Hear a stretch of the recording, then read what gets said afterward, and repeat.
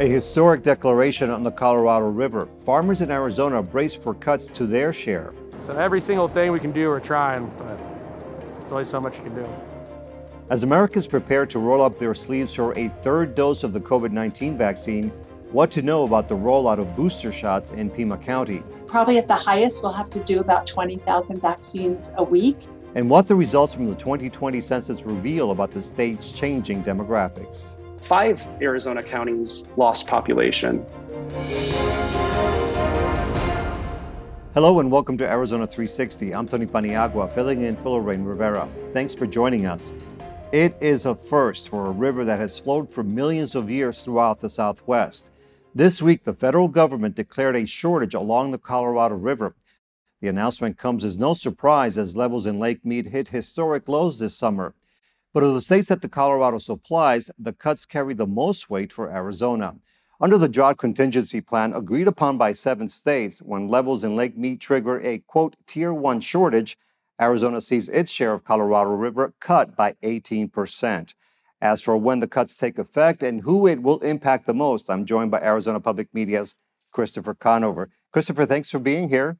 And quite a significant decision by the U.S. Bureau of Reclamation. How did this come about? It is a significant decision, and it really dates back most recently to the drought contingency plan, as you mentioned, that was signed in 2019 by 7 states, Arizona being one of them. It was approved by our legislature, and then the whole plan was approved by Congress.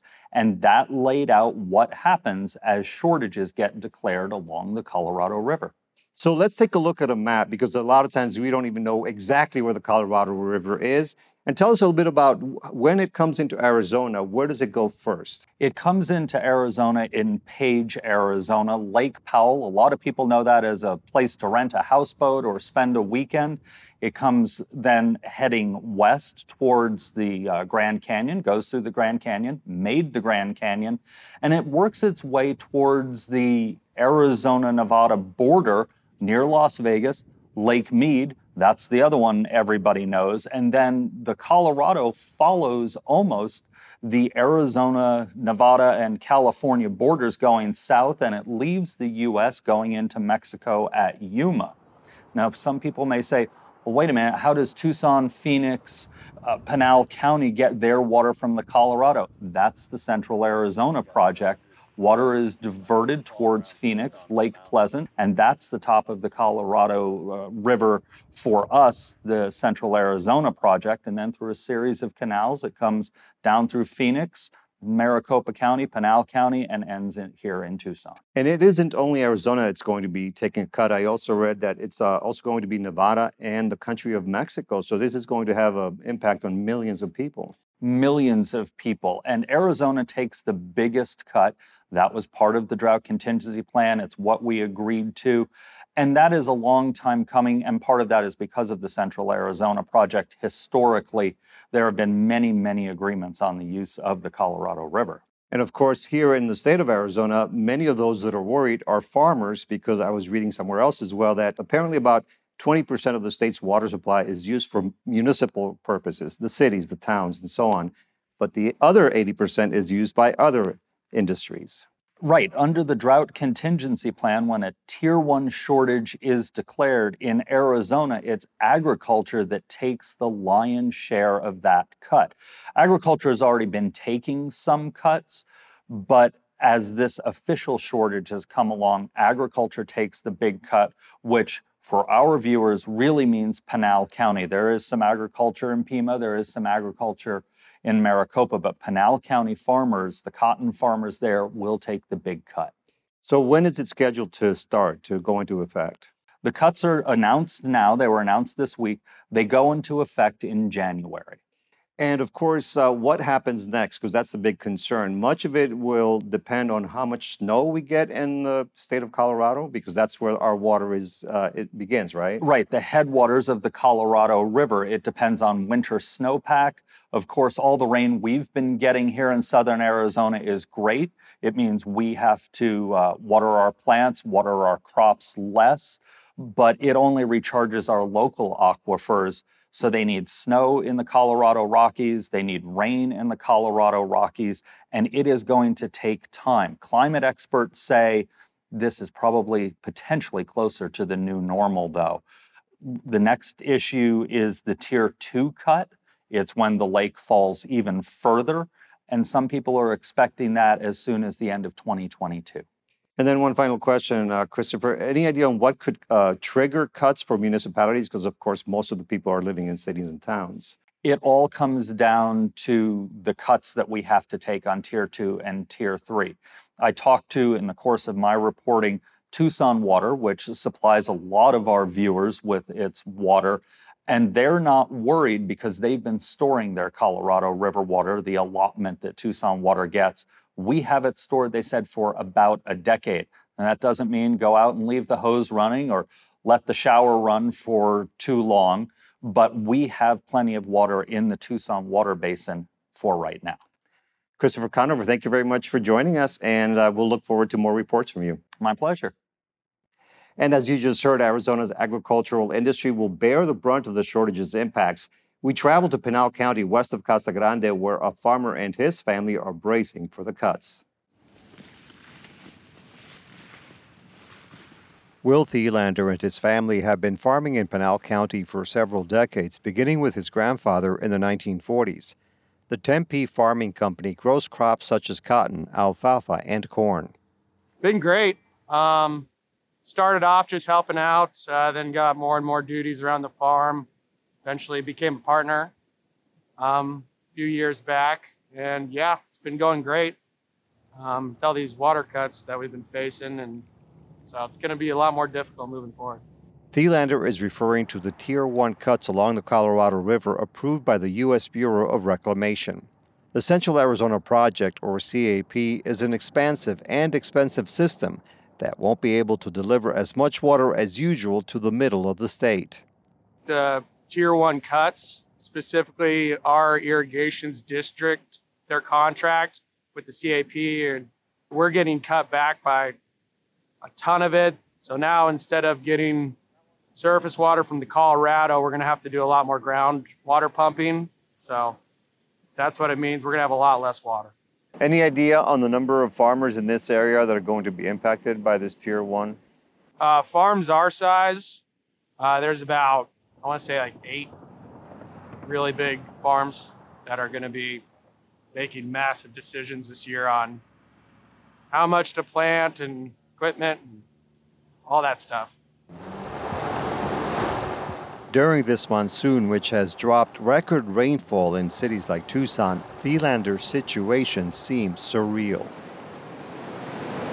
On our way to his farm west of Casa Grande, the raging green wash adjacent to I-8 kept us from reaching his property. We detoured to his cousin's farm instead. Does it seem ironic that we couldn't get to your farm because of this wash running so heavily right now?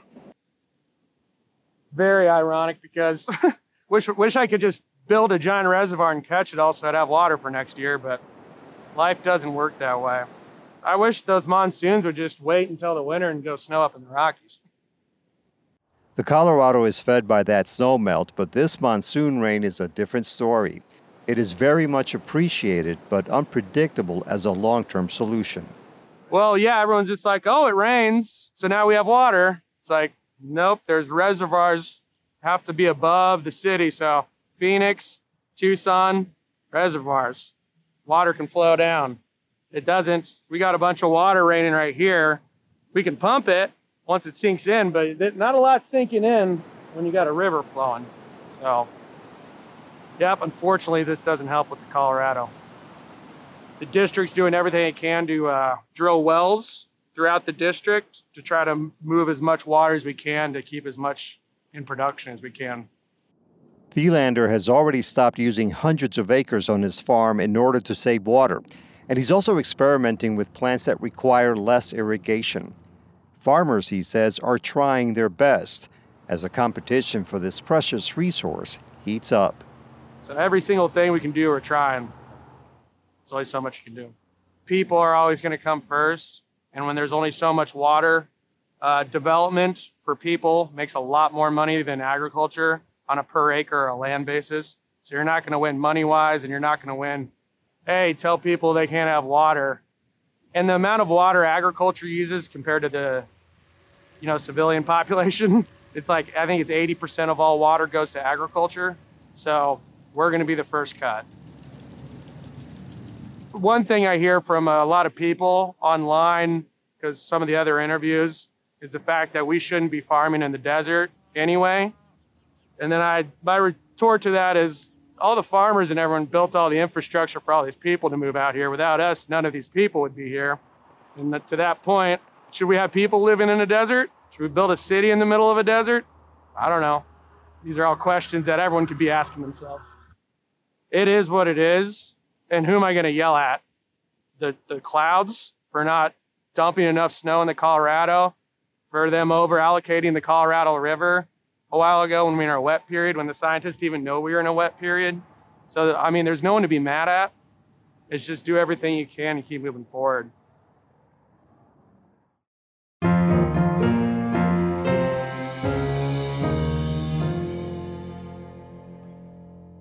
This week, the Biden administration recommended COVID-19 vaccine booster shots for most Americans. People who received their second shot 8 months ago can get a third dose of Pfizer or Moderna as soon as next month. But the White House has signaled certain groups have priority. As for what the rollout of boosters in Pima County could look like, we asked Public Health Director Teresa Cullen. So there's two different parts of that approach right now. One is if you are immunocompromised. That is a decision that many people may be able to make themselves. If you've had cancer, if you're under chemo treatment, if you've had a transplant, if you're on certain medications, you would be considered immunocompromised. Many people will know that themselves. Some people may need to discuss that with their provider. People that are immunocompromised should seek a third shot right now if they've had the Pfizer or Moderna vaccine. J&J, we're not sure yet. The data isn't in, so we're discussing that. The larger issue is for everyone that's been fully immunized, more than 8 months since their second immunization or their first shot if it was J&J. The recommendation we believe will come out, and we heard it from the White House, is that at that 8-month time period, people should seek another booster shot. Now, remember that, and it seems so long ago when we started doing immunizations, but there was this categorization, 1A, 1B. 1A was healthcare workers, long-term care assisted living. So what we believe we'll see is in that first tranche of people, most of them will be the people that were healthcare workers, long-term care and assisted living. We are waiting for full guidance from the CDC and what we call the ACIP, which is the Committee on Immunization Practice.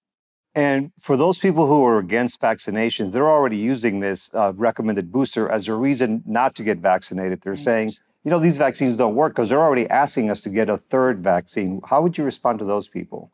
Well, I think people need to remember that. Remember when you're little, or if you've ever had children, they get multiple vaccines that are the same vaccine repeatedly. The flu shot, we update the flu shot every year. It does not mean that the flu shot last year wasn't effective. It just means that we needed to boost your immune system a little. So there's no indication that the vaccination process that we've done right now, the J&J, Moderna, Pfizer, is ineffective. What we worry about is this sense of decreased immunogenicity, which means your response might not be as great as it would have been the first 3, 4, 5, 6, 7, 8 months after you got your first shot. So we're just giving you additional protection. We're making your shroud less penetrable, less able for you to get the disease. And insofar as the booster shots, is the county playing a role? Are you assisting in this effort? Yeah, it's a great question. We're in the process of developing our plan to ensure that we can do the boosters. Right now, for immunocompromised people, all of our clinics have extended hours. People may not know this, but we do run 3 health clinics, and they have hours till 7 at night. We've worked with the pharmacies. They're all able to give the boosters right now. I do want to clarify for people that we're not asking you to prove that you're immunocompromised. There is a implicit element of trust, remember, in the patient-provider healthcare network and our relationship with you. So we're asking that people that are immunocompromised, either because they know that or their provider has told them that, to seek the third vaccination.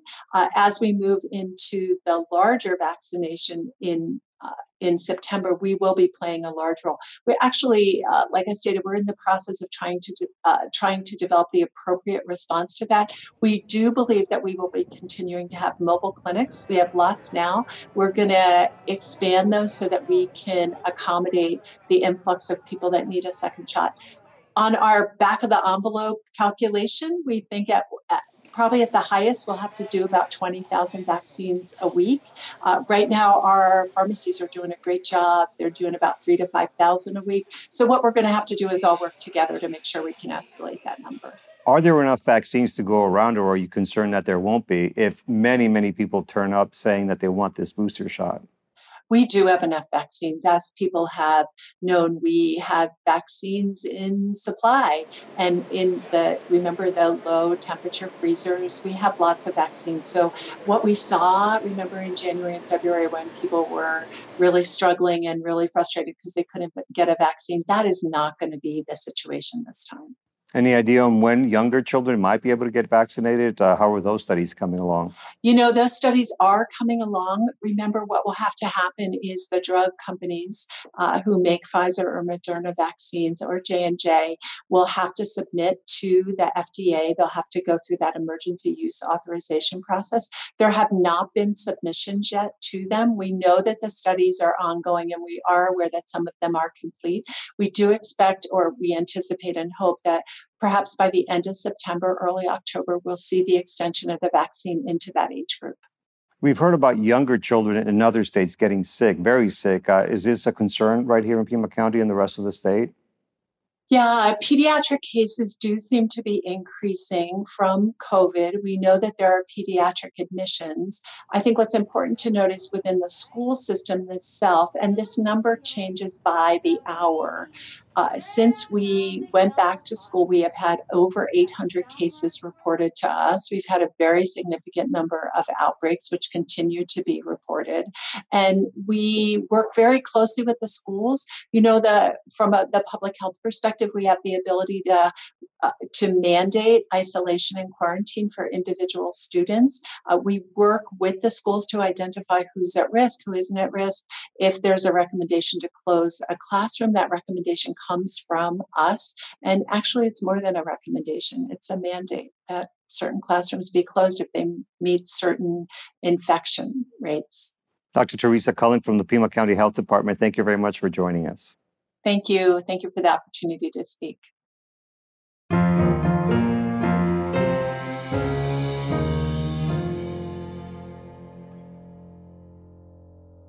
About 90% of the businesses in Arizona are considered small based on their staffing levels. It is estimated about 5% shut their doors during the last 18 months or so. Rick Murray from the Arizona Small Business Association says it is in large part because the pandemic caused revenue to drop 30 to 40%. He spoke to Lorraine Rivera recently about the challenges that small businesses are up against. Here's their discussion. Rick, let's look back. How have small businesses throughout the state of Arizona fared during the pandemic? Well, it's kind of a good and a bad of it. Certainly, we've discovered a lot of things that we can do that we didn't think we could do at the beginning. But it's been a tough road for most of the small businesses. And then coming back now, it's been equally as tough. It's tough to find employees. Bringing customers back. We've got more mandates from a mask standpoint, and so it's kind of been one of those up and down, herky jerky, stop and go in regards to what our small businesses can do. But the federal bailout certainly helped a lot of small businesses to weather through some of this. Obviously, those who were best prepared for this was the ones who had cash and able to weather through it and keep their employees on board as well. So it's been it's kind of a, how do you plan for the future? How do you plan for these kinds of things? It's hard to plan for anything, but you always want to be planning for that rainy day. What was the Small Business Association's guidance to those mom and pop shops when they were having to navigate state mandates or local ordinances and really having to decide who to follow? Well, we were there as a resource, and certainly we wanted to make sure that they understood all the options out there for them and the opportunities, and a lot of the small businesses, the mom and pops out there, didn't understand the whole PPP process. It certainly was complicated, even for the most you know the ones who are most in tune with it. So we were helping a lot of those businesses get through and navigate the pitfalls and the opportunities that was in front of them. And so we continue to help them through those. We've got opportunities for our businesses in regards to relationships with lenders to help them through some of these pieces. But I think the lenders also have stepped up well. They've been certainly more than willing to help small business as long as they had the capacity to be able to see in the future of new business coming in. But it's it's all kind of hit and miss for both our financiers and for our businesses, and on whether or not they want to even continue moving forward. It's the time to go get a job kind of thing, and give up their dream of owning their own business too. Early on, you indicated that some businesses were able to thrive and adapt and pivot. What would you say were some of the successes that emerged during the pandemic?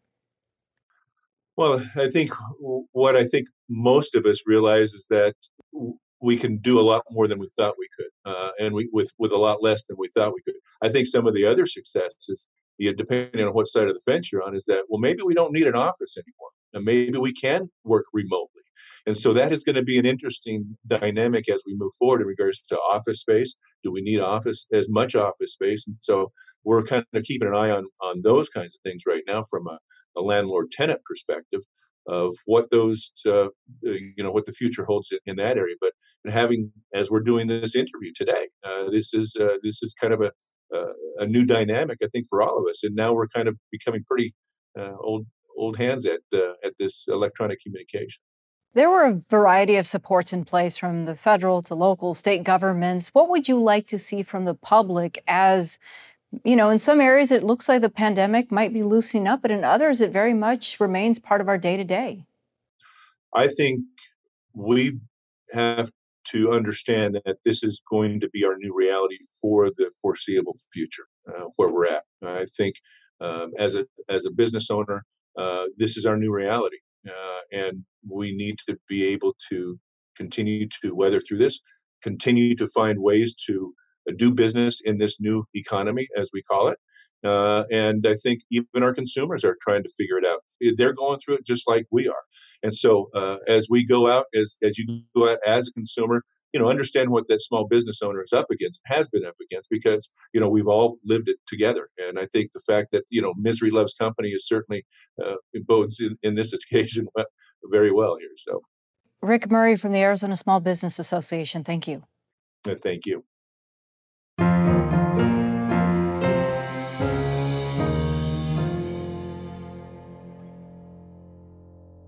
With more people moving to Arizona, the latest data from the 2020 census offers insight into where they're relocating. One takeaway is that while urban metros saw growth, populations in some rural counties are shrinking. To understand more about how the state's demographics are changing, we got analysis from Jason Jurgovich, an associate professor at the University of Arizona, whose research involves the census. I think that a number of ways in which the state's changing, especially compared to previous growth patterns, is the state's growing more slowly. So between 2010 and 2020, the growth rate was much less, much slower than what it was in 2000 to 2010. And we also see as a part of that a rural-urban divide that mirrors some national level trends. So in 2000 to 2010, just one Arizona county lost population.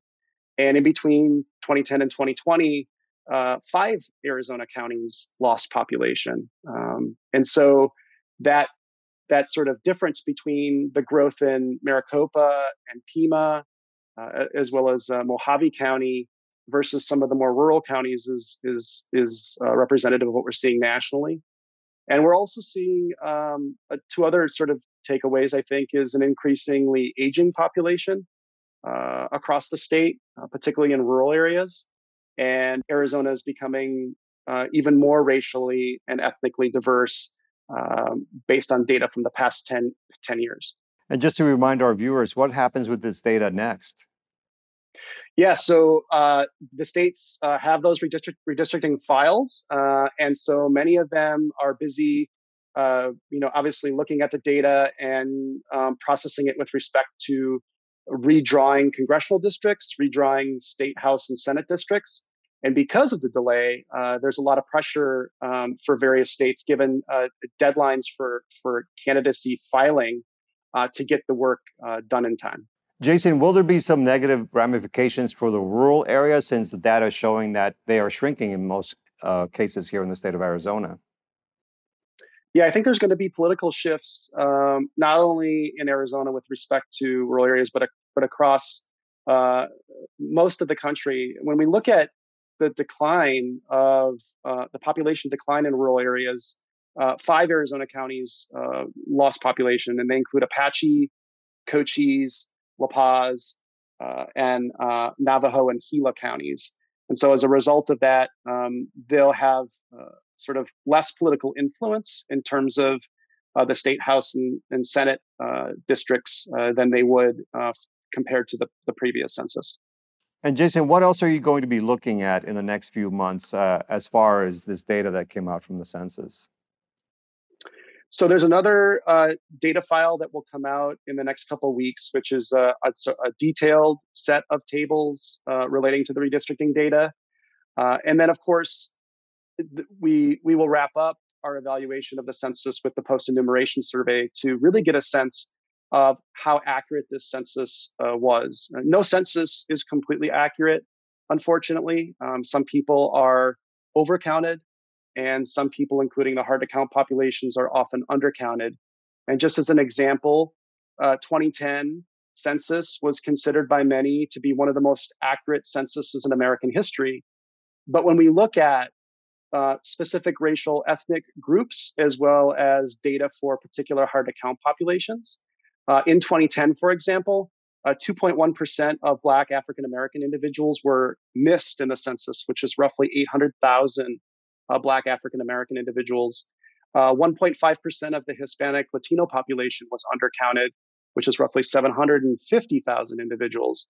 So once those data become available, we'll be evaluating those data for a better sense of how the Census Bureau did in 2020. Jason Jurgovich, thank you very much for joining us. Thanks, Tony. Appreciate it. That's all for now. Thanks for joining us. To get in touch, visit us on social media or send an email to Arizona360@azpm.org and let us know what you think. We'll see you next week.